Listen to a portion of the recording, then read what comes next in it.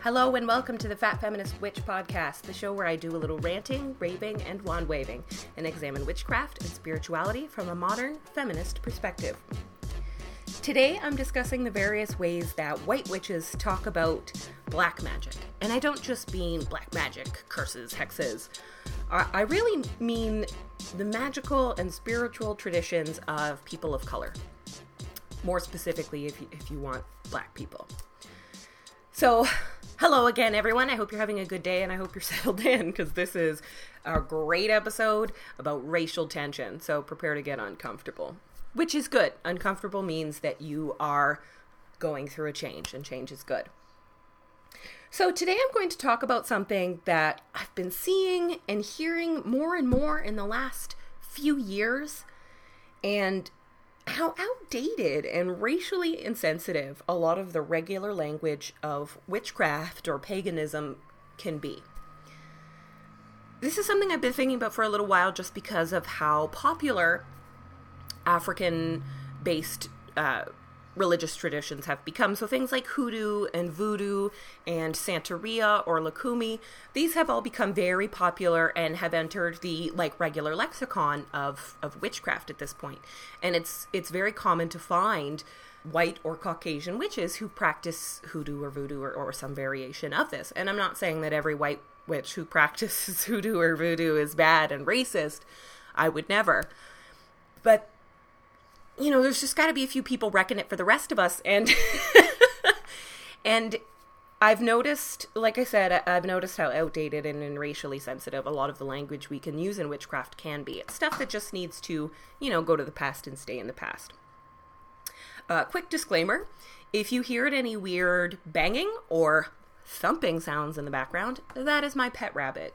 He doesn't really like when I record. I don't know why. He's just kind of surly all the time.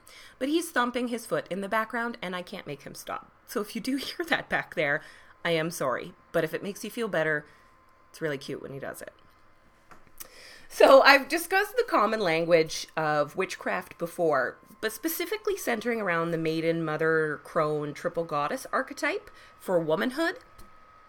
And that really affected me personally. That was a very personal episode where I talked about my own feelings about motherhood and about my own mother and about my body. And today's topic, it doesn't, the language that people use about African traditions and their cultural magics and stuff like that, that doesn't affect me directly, but it's something that I notice all of the time.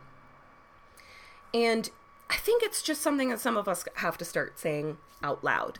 So instead of just giving you my white girl's opinion of how racist white people are, because that's not always really helpful or necessary, although I still think it does help, what I did instead was I put out a call for opinions on this topic.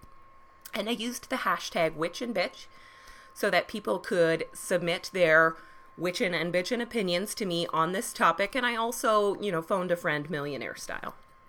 So I'm going to be sharing some comments that some people have sent me about this topic a little bit later in the episode. I think you guys are really going to like it. And I'm going to do more episodes like this in the future where I get some outside perspectives. Especially when it's a topic like this where, white people don't really get to decide what racist is. And I firmly believe that. So, especially as a Canadian woman, because I'm going to be talking a lot about Southern culture and I'm not in the South, I'm in Canada. So let's get started. Like I said, this is something that I've been thinking about for a little while, but recently it came up again and it just became something I had to figure out because I was reading a book that I still think is really great, a book that I loved all the way through except for a few parts. So the book is The Witch's Guide to Wands by Gypsy Elaine Teague. And if you are looking to learn about wands, magic wands, and especially creating your own wand out of wood especially, I honestly still recommend the book. I've really fought with this decision. At first I couldn't decide how to review the book. I couldn't decide anything about how I felt about this book because this one little part kind of ate away. I still recommend the book, but I do want to put a disclaimer here. This book is written by Gypsy Elaine Teague with a foreword by Orion Foxwood. Both are people who live in the South, and both Orion Foxwood works with Southern Conjure. So these people have expertise in this field, especially things like Southern folk magic and things like that, which is the pinpointed topic in this book that kind of bugged me. So I just want to say that please do not go out and verbally assault these people. Don't talk shit about them on Facebook. Don't boycott the book or anything like that. Because what I truly believe in this situation is that it's still very, very commonplace in witchcraft and paganism and magical spirituality for us to use some outdated language and for us to hold to outdated cultures and ideas. Some of these are dead cultures that have been gone for, centuries, but some of them aren't. Specifically, Southern culture and slavery was just not that long ago. It just wasn't that long ago. And I find a lot of times white witches will speak about slavery or Southern slavery as if it happened a million years ago, and it's okay to just, flippantly talk about it now, when that just doesn't feel like the case. So specifically in the book, when I started to get this tingly itch in my brain, I had been reading through, and some of the book is slightly encyclopedic. It talks about different trees, and it gives you their, historical information, where they grow, types of real life uses, magical uses, and then things like how to actually work with the wood. Gypsy Elaine Teague is a woman who's been woodworking, building, constructing things her whole life as a career. I believe she teaches architecture or building. Oh, I feel so bad that I can't remember now. But I thought that was really incredible. So reading throughout the book, you see things like this wood doesn't turn very well on a lathe and you'll have to carve it by hand. This wood does turn on a lathe, but you have to do this, this, and this. Now, as someone who's not a woodworker, I only kind of half understand what that is. I know what a lathe is, in theory. But I thought that was very interesting for anyone who's looking to actually make a wand. Most of the books about magic wands that I've read are not written by woodworkers. So that's part of the reason I think this is so cool. That is a very interesting level of expertise within a magical book. But I got to the section on one of my absolute favorite trees, and it's something that grows here where I live. I live in the southernmost part of Canada, and I'm in Ontario, and we share a lot of the vegetation of the south, although not all of it, because we do get the occasional Michigan winter. So the tree that I was looking at was magnolia, which is one of my favorites. And it was all going real great. And then I got down to the last passage, and I swear I reread it and reread it and reread it, trying to figure out what about it didn't sound right. So here's the passage. Magically, the wand of a magnolia is very good for Southern heritage magic. While not necessarily root magic, Southern heritage magic is best described as upper-class, genteel white magic. This is in contrast to the root conjure magic of Appalachia, where the magicians are closer to the soil. I'm wondering if y'all can see the problem there. If you can't, that's okay. This was further complicated when I looked in the back of the book at this really great glossary. There's tons of glossaries in the back of the book, actually, that tell you a bunch of stuff about the woods. And one section allows you to look up the wood or material for your wand by issue. So what kind of magic you're trying to do with your wood. And in the back, right here, is magnolia and dogwood, by the way, underneath plantation magic. And this is kind of where I spiraled out of control in my brain. I swear I just thought the words plantation magic over and over and over for days. I couldn't even say it out loud because it sounded so wrong. Plantations are technically just a farm. Just a farm. They're just another word for a farm. But you can't ignore the cultural connotations of what plantation, especially Southern plantation, means to people. To me, as a non-American and as a white person, it still means slavery. Still means slavery. And then to describe it as genteel white magic, upper class, are you telling me that magnolia is a wand for slave owners? Because that's how it comes across. And I'm sure I'm sure she's not like, hey, slave owners or slave owner people who think slave owners are great. have a magnolia wand so that you can take over the world and have slaves again. I'm sure that is not the intention here, because plantation and plantation culture outside of slavery is still really important to a lot of Southern people. So before any of you who are Southern jump down my throat and say we still have plantations, I do know that. And I'm not saying that plantation is a dirty word, but when you combine plantation magic with Southern heritage magic and then genteel white magic, I get uncomfortable, because the upper class genteel white people in Southern plantations were slave owners. I know, it seems like a stretch, which is why I had to ask some people. I had to phone a friend, like I said, who wants to be a millionaire style. I am very fortunate to have an incredible friend named Reverend Terry.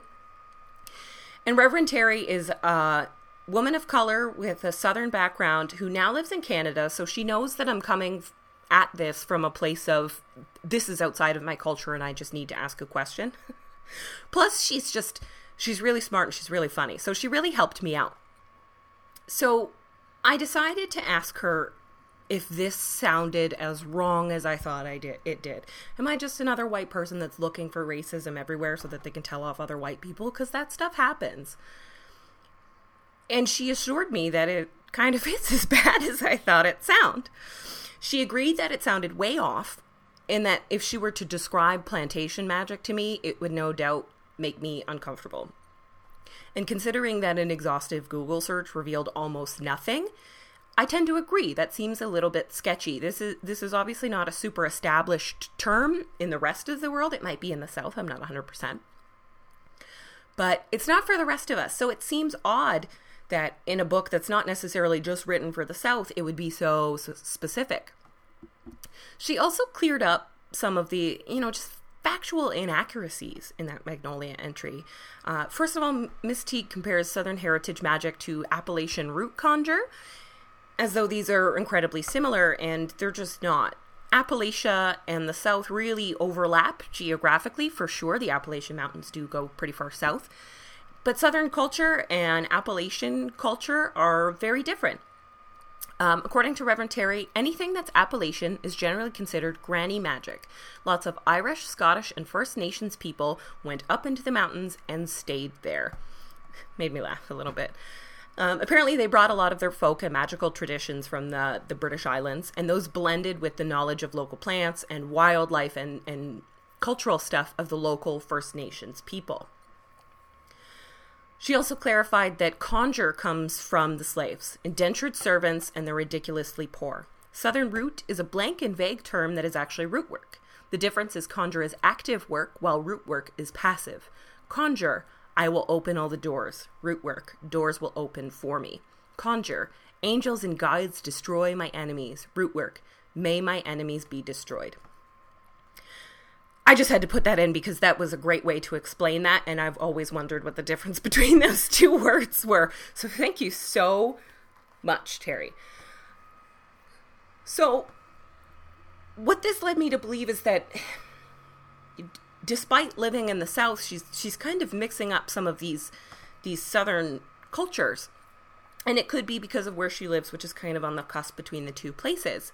But Appalachian magic, root magic, is usually practiced by white and First Nations people in the Appalachian Mountains, whereas Southern heritage magic is usually thought of as things like hoodoo or voodoo, stuff that originated with the slaves that were brought to the Southern United States. Furthermore, she made a distinction when she was talking about our other plantation magic wood, which is dogwood. Dogwood and magnolia are two trees so ingrained into Southern culture that they're mentioned in songs and books and represented in all the art. They're symbols of the South. So, all that specifies that this is actually Southern plantation magic, by the way, which means slaves. Furthermore, while the entry for Magnolia specifies that its use is Southern heritage magic, which is upper class genteel white magic, the dogwood entry says the dogwood is so ingrained into Southern heritage that deep, low folk magic works perfectly with a dogwood wand. This is the magic of the sharecroppers, the freed slaves, and the poor white and migrant workers who worked for others. Not only does this make it clear that Magnolia is like the wands for white slave owners, but now the dogwood is the wand for sharecroppers, freed slaves, poor white and migrant workers. It doesn't even still say slaves. It still doesn't even actually say black slaves that were brought here from Africa and the Caribbean against their will. It doesn't say that. I found that kind of shitty. She really had an opportunity here to make a distinction and to talk about the empowerment of oppressed people, and she decided not to. I found that pretty crass. But like I said, I am not from the South. I am Canadian. I am white. I'm not rich, so, 1 out of 3, I guess. But despite all that, I really didn't want to be another one of those white people who thinks they get to decide what is racist. Reverend Terry helped me realize that there was something problematic about this entry, and so I decided instead to throw it out and ask other people for their opinions. You might have seen it on my blog and on Twitter or Facebook. I used the hashtag witch and bitch, and I asked people what comes to mind when they hear the term plantation magic, and I got a lot of really great answers. I got a lot of answers from white people, I will just say, that were trying to find something positive in the term plantation magic. They all kept saying, I think that sounds a lot more like something that describes hoodoo and voodoo, but maybe it sounds a little bit sketchy. Everyone who said something like that and tried to find something really positive about the term was white, which I thought was both really cute. Y'all tried. And I also think it really shows how far a lot of white people will go to avoid looking racist. I'm not saying any of you who said that are racist. I'm totally not, because it's a term you'd never heard before and you took a guess, and that's what I asked. And it's actually a really good guess because you instantly thought of the South. And that's really the point of this, is that when you say plantation magic, people, even without context or with more context, will still say this is about the South. They know. So here are some of the comments that I got from other people using either the witch and bitch hashtag or as a comment on my blog or Instagram. And I'm going to start with my absolute favorite comment that I got. And this is from Asali of Asali Earthwork. As a black witch in the South, I have to say that was incredibly offensive, that entry. Everything about the South was built on the bloody exploitation of black and now brown bodies. To exercise us out of the magic, well, I'll say this and leave it. There's not a bit of so-called Southern magic performed then or now that doesn't brush up against the unresting spirits of black enslaved folk. I mean, my God, that's beautiful. It's exactly what I felt. You can't take slavery and the enslavement of an entire race of people out of the Southern heritage. You can't. You can't ignore it. You can't pretend it didn't happen. You can't sweep it under the rug. And you can't say that there is any part of Southern culture, no matter how much you love it, that doesn't, according to Asali here, brush up against the unresting spirits of black enslaved folk. And I think that's really the point of this. I think this is a situation where the author is really trying to honor her own. I don't know if she has a Southern heritage. Actually, I'm going to stop that sentence because I know she lives in the South and teaches in the South. I don't know if she's genuinely from there. But this is someone who's trying to obviously say something very positive about the South, which is the place they live, that they love, and the South's beautiful and wonderful. But there is also this issue there that is still an issue. It's not like racism is gone from the South. So trying to take that out of those entries and kind of dance around it and not mention it, I think was kind of irresponsible. Lilith Dorsey, the author of Love Magic, who I interviewed here on the blog, once said, I think that the connotations with this phrase, even if they are in good faith, are a bit too much for people to accept. I hesitate to use the phrase too soon, but I think it's appropriate. And I tend to agree. Like I said, we're not talking about a dead culture. We're not talking about slavery that happened centuries and centuries and centuries ago. We're talking about something new. This is still, I would go so far as to call slavery in America, I would still say that it is new. Ruby Bridges, the first little child, the first Black little girl who ever attended an integrated school, just turned 62. 62. She's 2 years older than my mother. And when her and my mother were both little children, Ruby Bridges was walking through a sea of adult white people throwing cans and bottles and food at her, telling her to go home and shouting expletives. You know what I mean? And that happened within my parents' lifetime. I just want you to think about that. Too soon is definitely appropriate here. So Flying Fox Tarot on Instagram said, I've never heard the term, but I can understand that it can be useful when talking about magic in a historical context. My first reaction is that it sounds a bit sanitized, like these magical practices came out of people living happily on plantations, when that's not the reality. Slavery in America drastically changed magical practices for millions of people, being forced to mix with other African cultures, being forced to convert to Christianity, the hardships of slavery, being in a drastically different ecosystem with different plants, and the need to hide traditions from the slave owners. This all blended together to make a new magical practice. This is an important piece of history that still affects people today, and it should be talked about, but maybe with a different term. And I fully agree with all of that. Again, I think that's a beautiful, beautiful way to put it, that this is important, and it's not something that you can sanitize out of the conversation about Southern heritage magic, especially when people are trying so hard these days to connect with their with their ethnic heritage in general. You have ancestry DNA tests and things like this, and I love the commercials for these DNA tests that show your ethnic heritage, that show people of color whose families were brought over to North America as slaves and are now just finding out what part of Africa they're ethnically from. And in a world where that's happening all the time, I think it's more important for Southern practitioners, especially who are writing books, to include something for those people who are looking at their Southern heritage and looking for something to empower them out of their heritage, even if they descended from slave owners, or maybe even especially if they descended from slaves. Pagan Mystic on Instagram. Actually, I got a lot of great comments on Instagram. But Pagan Mystic said, I'm not sure exactly what it is. So if it's like what everyone else says they think it is, which is magic to protect slaves, I apologize. But I raise an eyebrow anytime people start parading around with Southern heritage. Southern heritage witchcraft sounds like something white supremacist witches made up or will hijack. I can't seem to find any sources that thoroughly discuss it, so it's very hard to make a judgment of it.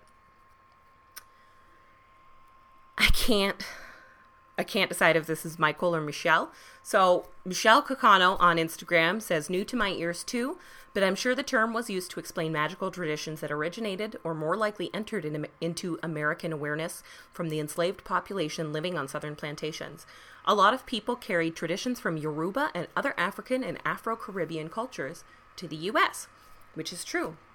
Like I said, African and Afro-Caribbean religious traditions have become incredibly popular with all people now. There's something that it wasn't acceptable to talk about hoodoo and voodoo and Santeria when I was younger, and I am going to touch on that issue a little bit in a few minutes. But it wasn't acceptable to talk about that stuff because it was seen as black magic or dark, or as it was used to hurt people. But that idea is really changing, and you have a lot of practitioners from all ethnicities all around the world who are finding something to relate to when it comes to hoodoo and voodoo and Santeria or Lukumi. So I think it's important to talk about those traditions, but yeah, this word doesn't work for me.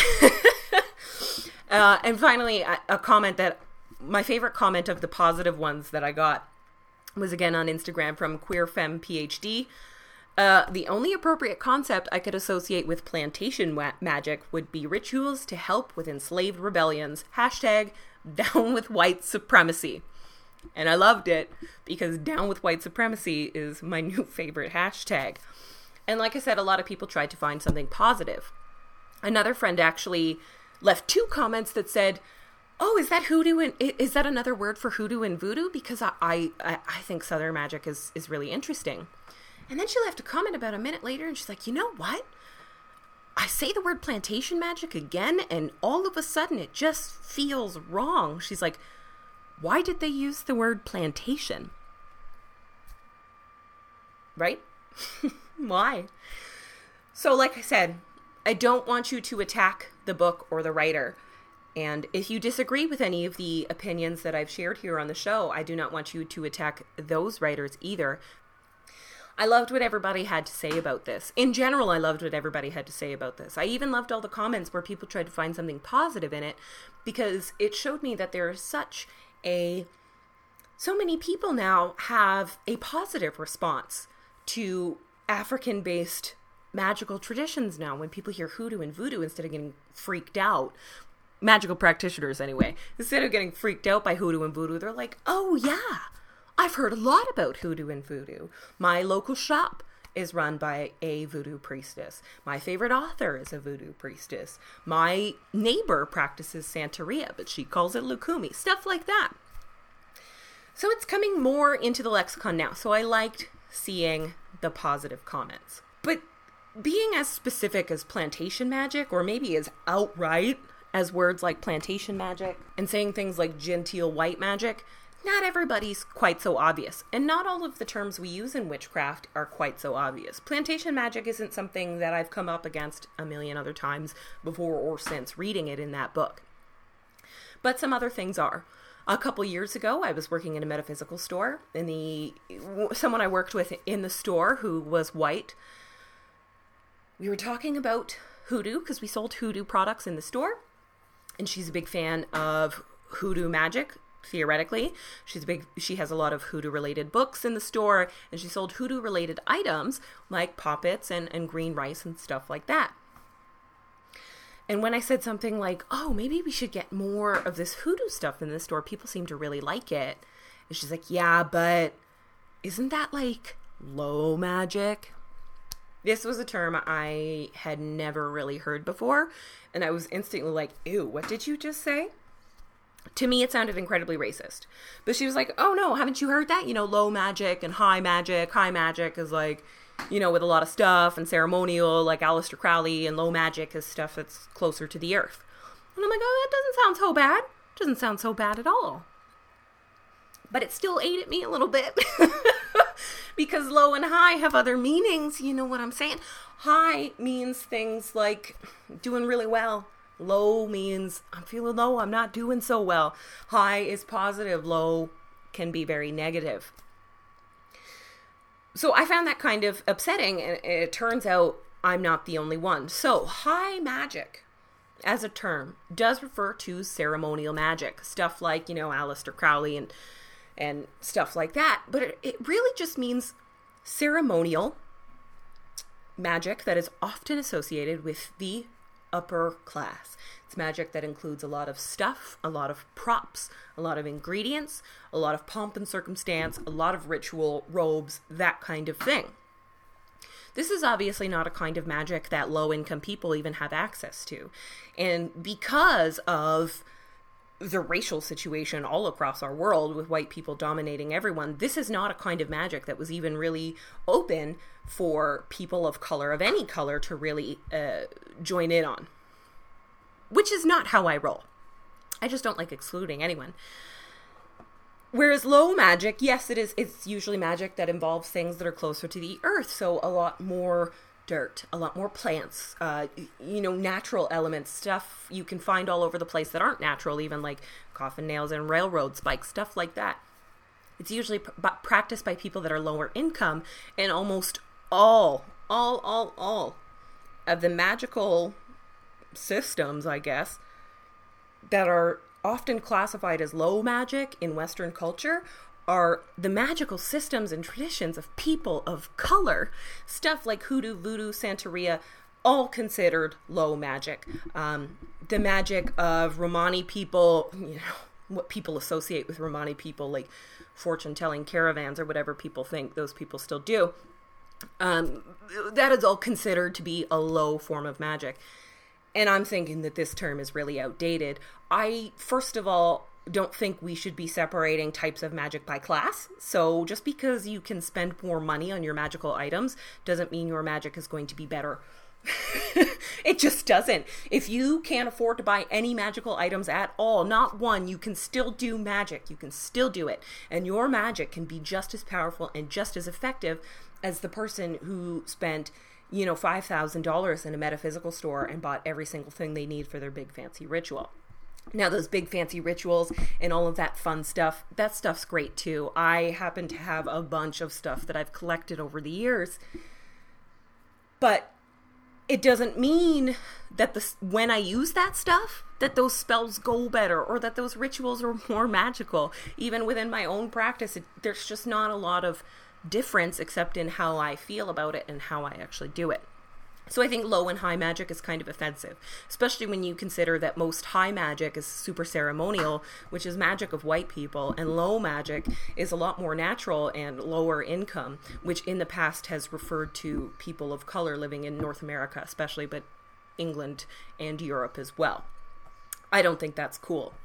There's also things like black and white. This is really simple, and I'm not the first person to say this. Civil rights leaders in the 60s were saying stuff like this, where when we look at the English language, let's say specifically, because other languages do the same, but let's look at English because that's what I'm speaking, though I could switch to French if y'all want. Black in magic is a little bit better now, but I still, when I work in metaphysical stores or when I talk to people who are new to magic, come up against this idea where black magic is bad, white magic is good. Black candles are used for bad things, white candles are used for good things. Black candles banish and curse, white candles attract and purify. And this is not just in candles. I mean, you know, imagine yourself in a white ball of light to be safe and clean and purified. The idea that black constantly means negative and bad and scary and evil is a problem. It's a problem in general with our entire language. And within witchcraft, we still very, very much use it because of associations with color. There are a lot of stores that still refuse to sell black candles. There are a lot of stores that refuse to sell black anything associated with magic. There are a lot of, you know, there's a lot of fear around black when it comes to magic. And this often doesn't necessarily connect with, I'm afraid of black people and I don't want black people in my magic. I rarely see it go that far, though I'm sure it has. And if that's ever happened to you as a person of color, I'm very sorry. That's disgusting. But it rarely goes that way. But I can only imagine that this is disturbing and hurtful. It's odd that someone's skin tone, which relates to their ethnicity, can be spoken about in such negative manner so flippantly by people who are in, you know, no way racist. So I want you to consider that. Just consider how you think about black magical items and white magical items. Do you often find yourself thinking that white magical items are pure and good and black magical items are scary or dark? Why do you think that? Why does black mean bad or negative, and why does white mean good? I could tell you exactly why. It's because white people are racist and they wrote this shit. No joke. White people are racist and they wrote this shit.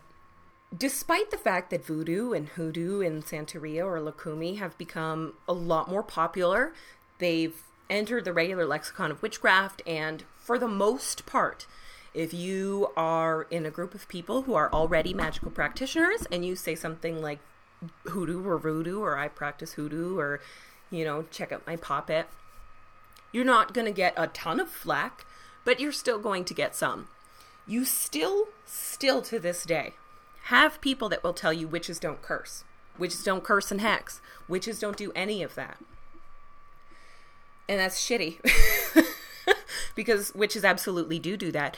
And active magic that solves problems by cursing or hexing is a long-standing part of the magical traditions of people of color. This don't hex, don't curse, don't do anything negative, don't even sneeze negativity is a white people thing. The no cursing, no hexing is a white Wiccan thing that came from white authors, usually who practiced Wicca, and people have been carrying it on like it's a witch tenement.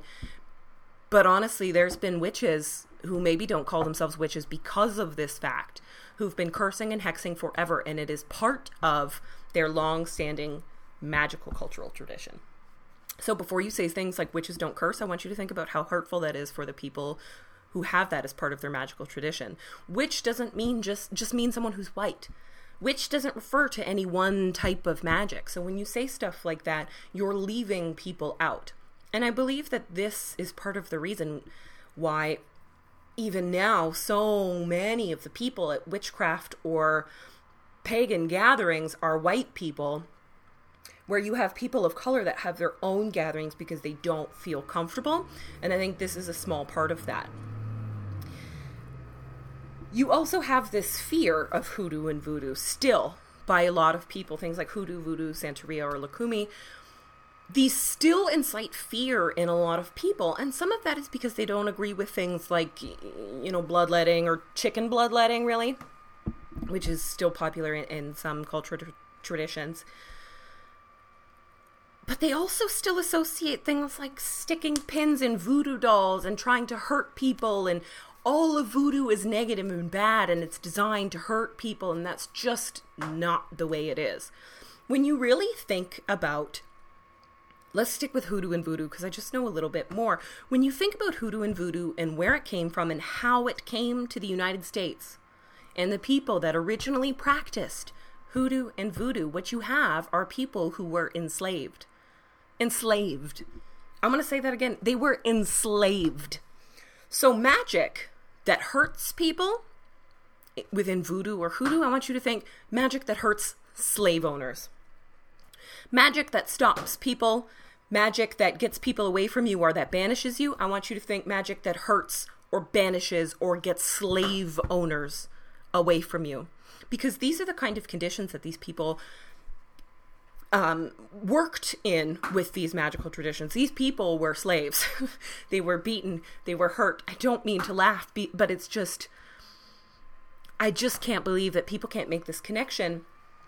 It's obviously a much more active and defensive type of magic because that was the environment in which those people were living. And there's still oppression now. The oppression hasn't stopped. So magic to help empower the oppressed against the oppressors, there's a reason why hoodoo and voodoo is like that, and it needs to be like that because that is what people need. Does that make sense? I really, really hope it does. This doesn't quite fit in with the topic, but I just have to say it. I also am quite annoyed with white folks, white witches, claiming to be, and I'm going to use a racial slur because yes, it is a racial slur, but I'm going to say it so that everyone knows what I'm talking about. Gypsies. Gypsy is a racial slur. When you were talking about people with this ethnicity or this background or this culture, you're talking about Romani people. They're not Egyptian. They're Pakistani, if that makes sense. Originally Pakistani. Now they're from all over the place. But it's become incredibly popular, and it's been incredibly popular for, I'm going to go and say at least a century, for white people to kind of co-op not just this image, but the culture and the magic that they see as being part of the culture, things like tarot cards. And I can't count on how many fingers, how many times I've been invited to some white girl summer festival that has that racial slur right in the name of the festival. Can't count how many Facebook memes I've seen, how many people with that word written across their shirt, how many people talk about how they've got this blood in them, this ethnic line, when they don't. If you are born Romani, you no doubt know. If not, you can find out, and that will show up in something like an ethnic DNA test. This is another tradition and system of magic by an oppressed culture of color, if that's the right term. Most Romani people are people of color, not necessarily everyone. People have moved around now throughout Europe and North America. So you have a lot of white Romani people out there. But in its original form, the Romani culture is a culture of people of color that were and are still severely oppressed wherever it is they live, especially in Europe. Oh, especially in Europe. And Romani people were also in concentration camps in World War II. There are still detention centers full of Romani people all throughout Europe. Lots of Romani people came to the United States to escape that stuff, and then, of course, get treated like shit here by the white people who enslaved black people. Go figure. This is another oppressed culture with some magic in its traditions that a lot of white people like to co-op. And I'm going to go ahead and just tell you to stop. I don't even have any sort of words of wisdom here, like, don't worry, you're not racist. Or you just need to work on this. This is just something you need to learn or think about. This is something you just need to stop doing. You just need to stop saying the word. You need to stop using the word. You need to stop denying that the word is a racial slur. Romani is not that hard to say. Just do it. And I had to put that here partly because that's kind of the topic here, and partly because the author's name of this book that I talked about was Gypsy Elaine Teague. I'm not saying that her name is a racial slur. It's her name. You know, whatever. It's her name. But it just, I thought of it because I kept saying her name on the book. So if you are offended by the word, the racial slur for Romani people, I do apologize for how many times you heard it in the episode. Some of it was me saying the author's name, just to be clear. Okay, so like I said, I don't want you to attack the author of the book or attack the book necessarily. I think it's one of those things where people just, they don't really think about it, or maybe they just don't get an outside perspective. I wondered at first how this book made its way past two different Southern practitioners that obviously know what they're talking about. They both know what they're talking about. I've looked up their credentials, and they both seem like fantastic people who really know what they're talking about. And I think it's because they're white and they're trying to be, gosh, what is the word? They're trying to be diplomatic here. They're trying not to bring up controversy in the book, which I get. It's hard when you write a book. You don't want to piss people off by saying the wrong thing, but not saying the right thing can also piss people off. So if you are looking into building wands or working with some of the woods in the book, and there are tons of different trees and woods, lots of Canadian trees if you're another Canadian listening. But if you're someone like me who loves magnolia trees, I did look up some other magical uses of magnolia if you guys are interested. So, magnolia. Here's a little like sketchy herbs and another sketchy herb. Magnolia. Planetary associations, you have Venus and Uranus. So the elements are earth and water. It's a very earthy kind of plant, but it's also associated with a lot of love and beauty, and that's where water comes in. You have even zodiac associations. If you're working with your zodiac sign, magnolia could be a good plant for you. And it's mostly used for independence and personal power, love and beauty, connection to the past, and clarity on your purpose. So as you can see from just that, magnolia has a lot more uses than just connecting to your Southern heritage, or even this incredibly racist part of your Southern heritage. It also helps anyone connect to their past and heritage, not just those with plantations in their family tree. I burn magnolia incense on my undeniably feminine-inspired ancestral altar all the time. My Noni loved flowers. I don't think she was a magnolia fan. She loved roses because she was Italian, and that's the only flower that exists to Italians. But she loved flowers. Not only is magnolia a goddess-associated flower, but it's a flower representing strong femininity. And I looked it up in the Magic Flowers by Tess Whitehurst. And she says, using magnolia for goddess energy, she says, femininity is not always gentle or demure. In fact, femininity also has a face that is strong and intense. Magnolia embodies this fiercer face of femininity and aligns us with the powerful goddess energy that already swells within. So for those of you who are a little uncomfortable in their skin, or feel like your gender presentation or biological sex is a detriment to your power, your advancement in life, or you're just struggling to feel powerful, the magnolia is a really great spiritual ally. In that same book, she says that magnolia is used for awakening ancient wisdom, and talks about how magnolia is actually pollinated by beetles. The magnolia tree is so ancient that it appeared on our planet before bees even existed. Although the trees aren't indigenous to Africa, she equates the energy of the magnolia to the beetles of ancient Egypt, symbols of rebirth and clearing out old shit. And I say that literally, clearing out old shit. Without mentioning the South at all, she made the magnolia empowering for all people, and she's even given people of color, especially those with African or Southern roots, a different way to connect with the plant, still using that ancestral energy. Of course, you can't ignore the Southern connection entirely, and magnolia leaves are a common herbal ingredient in Southern hoodoo and magic for fidelity in marriage, usually to help keep your spouse from cheating, and it's almost always to keep your husband from cheating. All of this is more in line with my own personal uses of magnolia. Like I said, they open up every spring, and I absolutely love them. I live in a neighborhood with a lot of magnolia. So for me, magnolia is a symbol of the season. I use it for inspiration, connection to my own past and my personal power, and to celebrate the end of seasonal depression season, which is a big deal in my house. My dad and I both get it real bad. Real bad. We're at each other's throats for all of February and March. So for all this, I clean my house with incense and bring home petals to clear out negative energy left over from winter. And magnolia petals, you can honestly collect and put in a bowl. Just pick them up off your neighbor's hedge if you don't have your own tree, and stick them in a bowl. Make sure they dry evenly, and your whole room will be really nice and fragrant for a while, and it cleans out that stale smell. And afterwards, you can just throw them in the garden or in the compost pile.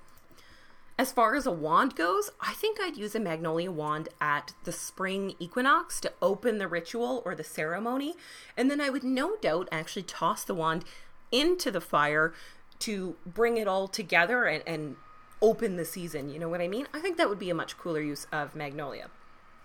Of course, if you are looking to connect to your Southern heritage, magnolia is still totally useful for you. As for dogwood, she does go into a lot more explanation about dogwood. She mentions using it for health especially, and travel protection, which is really cool. I found some other associations. So here we go. So planetary association, Saturn and the sun, which is really funny because Saturn is kind of the cold, dark, creepy father time figure, whereas the sun is very bright and open. The elements are spirit and fire, which I think you can see the connection there. And dogwood is used for wishes, protection and boundaries, keeping secrets, healing. I put boundaries here again because boundaries are very important, I think. Endurance, and heroism and loyalty, which is a really interesting mix of things. So even though this tree is a beautiful, well-known symbol of the South, it's actually a European tree and grows well all along the eastern side of North America. It definitely isn't just in the South. It's an important tree in Celtic mythology and is sometimes associated with sacred woods of the Druids and some of their mythology, their Celtic mythology. That's not to say that the dogwood can't be used to connect to your Southern heritage, because absolutely it is. And if you're doing any sort of folk magic for the South, the dogwood wand is still really, really useful. But for the rest of us who don't live in the South, like I said, she mentions using the dogwood wand for magic relating to health, protection, and traveling in The Witch's Guide to Wands by Gypsy Elaine Teagues. And these are great uses of dogwood. Another interesting magical use is in making magical ink. The dogwood tree has been used to make inks and dyes, usually in like a deep scarlet red for decades. So you can use dogwood ink or dye to keep things a secret. It's a fantastic ink for something like a book of shadows or spells, for dyeing fabric to cover up your magical items like a crystal ball or your tarot decks, and for painting stealthy runes and symbols almost anywhere. It's also really protective and keeps things out, but only if you've made a conscious choice to rid your life of them. So if you're working on your own personal boundaries, taking dogwood essence or keeping dogwood on you can help you choose where the line is and keep people from crossing it until you've built up your spiritual strength. Dogwood's an amazing healer of both emotional and physical issues, so spending time with a flowering dogwood is said to heal the heart. It's a good place to have a good cry, according to The Magic of Trees by, you guessed it, Tess Whitehurst. So in this way, I'd love to use a dogwood wand to direct energy to specific parts of my body that need healing and to cast protection magic. So if you're working on healing yourself, either emotionally or physically, using a dogwood wand to facilitate that healing, super cool. So those are some other uses of dogwood and magnolia that might line up a little bit better with you or might not. I still think if you're interested in wands and the lore of wands and creating a wand especially, that you should check out The Witch's Guide to Wands. But disclaimer, there is this little issue. So if you are a witch of color especially, you could end up feeling kind of sad if you read it. And I don't want you guys to feel sad. So that's what I've decided to do about that conundrum. I'm going to recommend it, but with a little disclaimer that I thought this issue was not so well handled, but that the book is filled with lots of really great information, and the author seems to really, really know what she is talking about, like really know what she's talking about. She's been working in carpentry and with wood for decades, so I really, really trust her insight into how the woods actually worked. If you're learning about trees for your spirituality, this book also has a really interesting combination of trees. There are a lot of Canadian and American trees in there, so if you're outside of North America, you might feel a little left out, but if you are North American and learning about trees, The Witch's Guide to Wands has a lot of good stuff, as does The Magick of Trees by Tess Whitehurst. Magick of Trees and The Magick of Flowers. I genuinely love them both.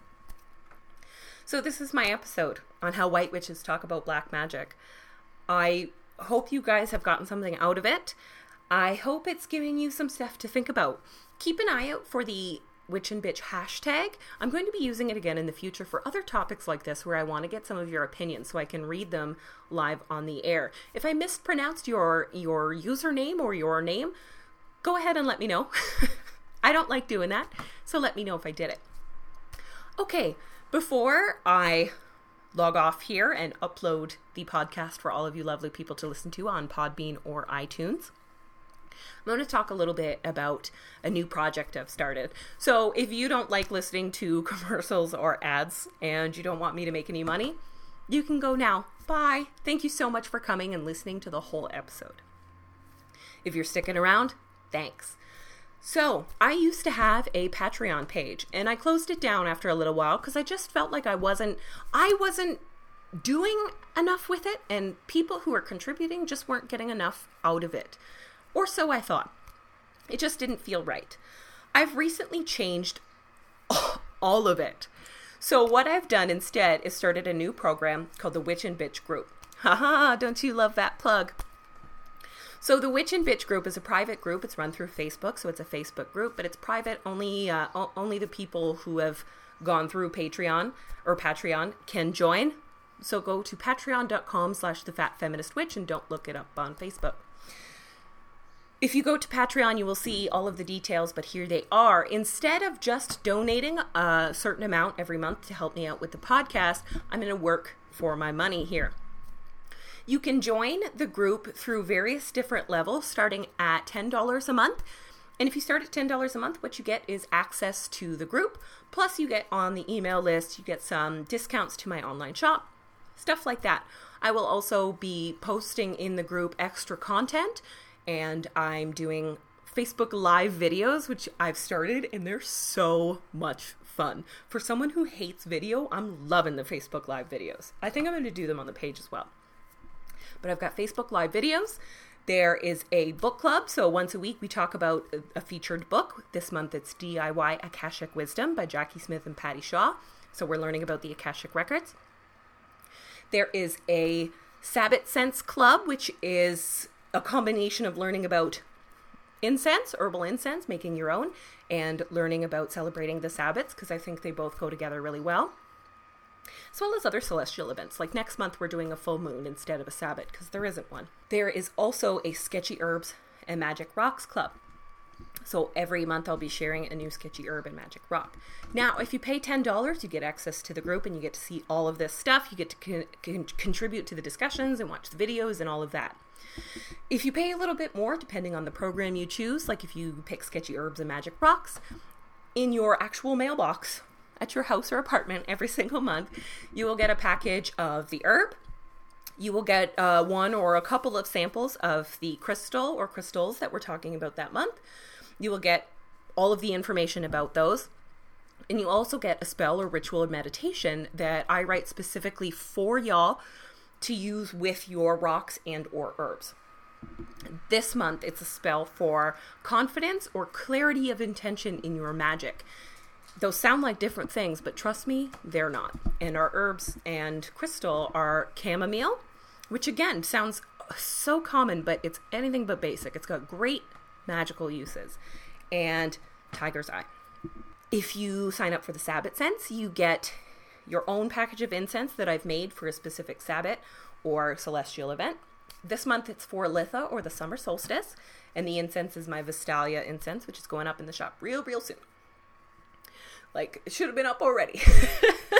You'll also get information about the Sabbat, about the incense, how to make an incense blend for that particular Sabbat, and herbs and other items to use, as well as general information about loose incense, about making your own incense for magical intention and how to use it and burn it. And finally, the book club. Every month you get a copy of the book in your mailbox. Plus, I will probably be making cute little bookmarks and stuff real soon. But you get a copy of the book before we start reading it so that you can actually get caught up. You can follow along with the book. And even though I do live videos, it's not like everybody who's in the group has all of the information that you do when you get access to the book. This is especially great for people who love to read, who have found that a lot of my recommendations have helped, and who struggle to find books in their hometown. So if you're not an online shopper, you can't get the hang of online shopping, this is a way for you to get hold of these books and to discuss them with other people. The coolest thing about this group is all of the extras that you get for your different pay levels exist outside of the group. Inside the group, everyone is equal. Everyone can participate in discussions. Everyone can watch the videos that they like. Everyone can, share their opinion and things like that. But you do get extras in your own personal life. I think that's going to be the best way to do it. So for $10 a month, you can join the group and see everything that we're doing, or you can pay a little bit more and get some extras in your mailbox. And again, you can look at patreon.com/thefatfeministwitch to check that out. You can also email me at fatfeministwitch@gmail.com. Look up my Facebook page, Fat Feminist Witch, or find me on Twitter, which is @FatFeministWitch. And like I said, Instagram is booming. People give me tons of comments on Instagram, so you can get a hold of me there as well as Fat Feminist Witch.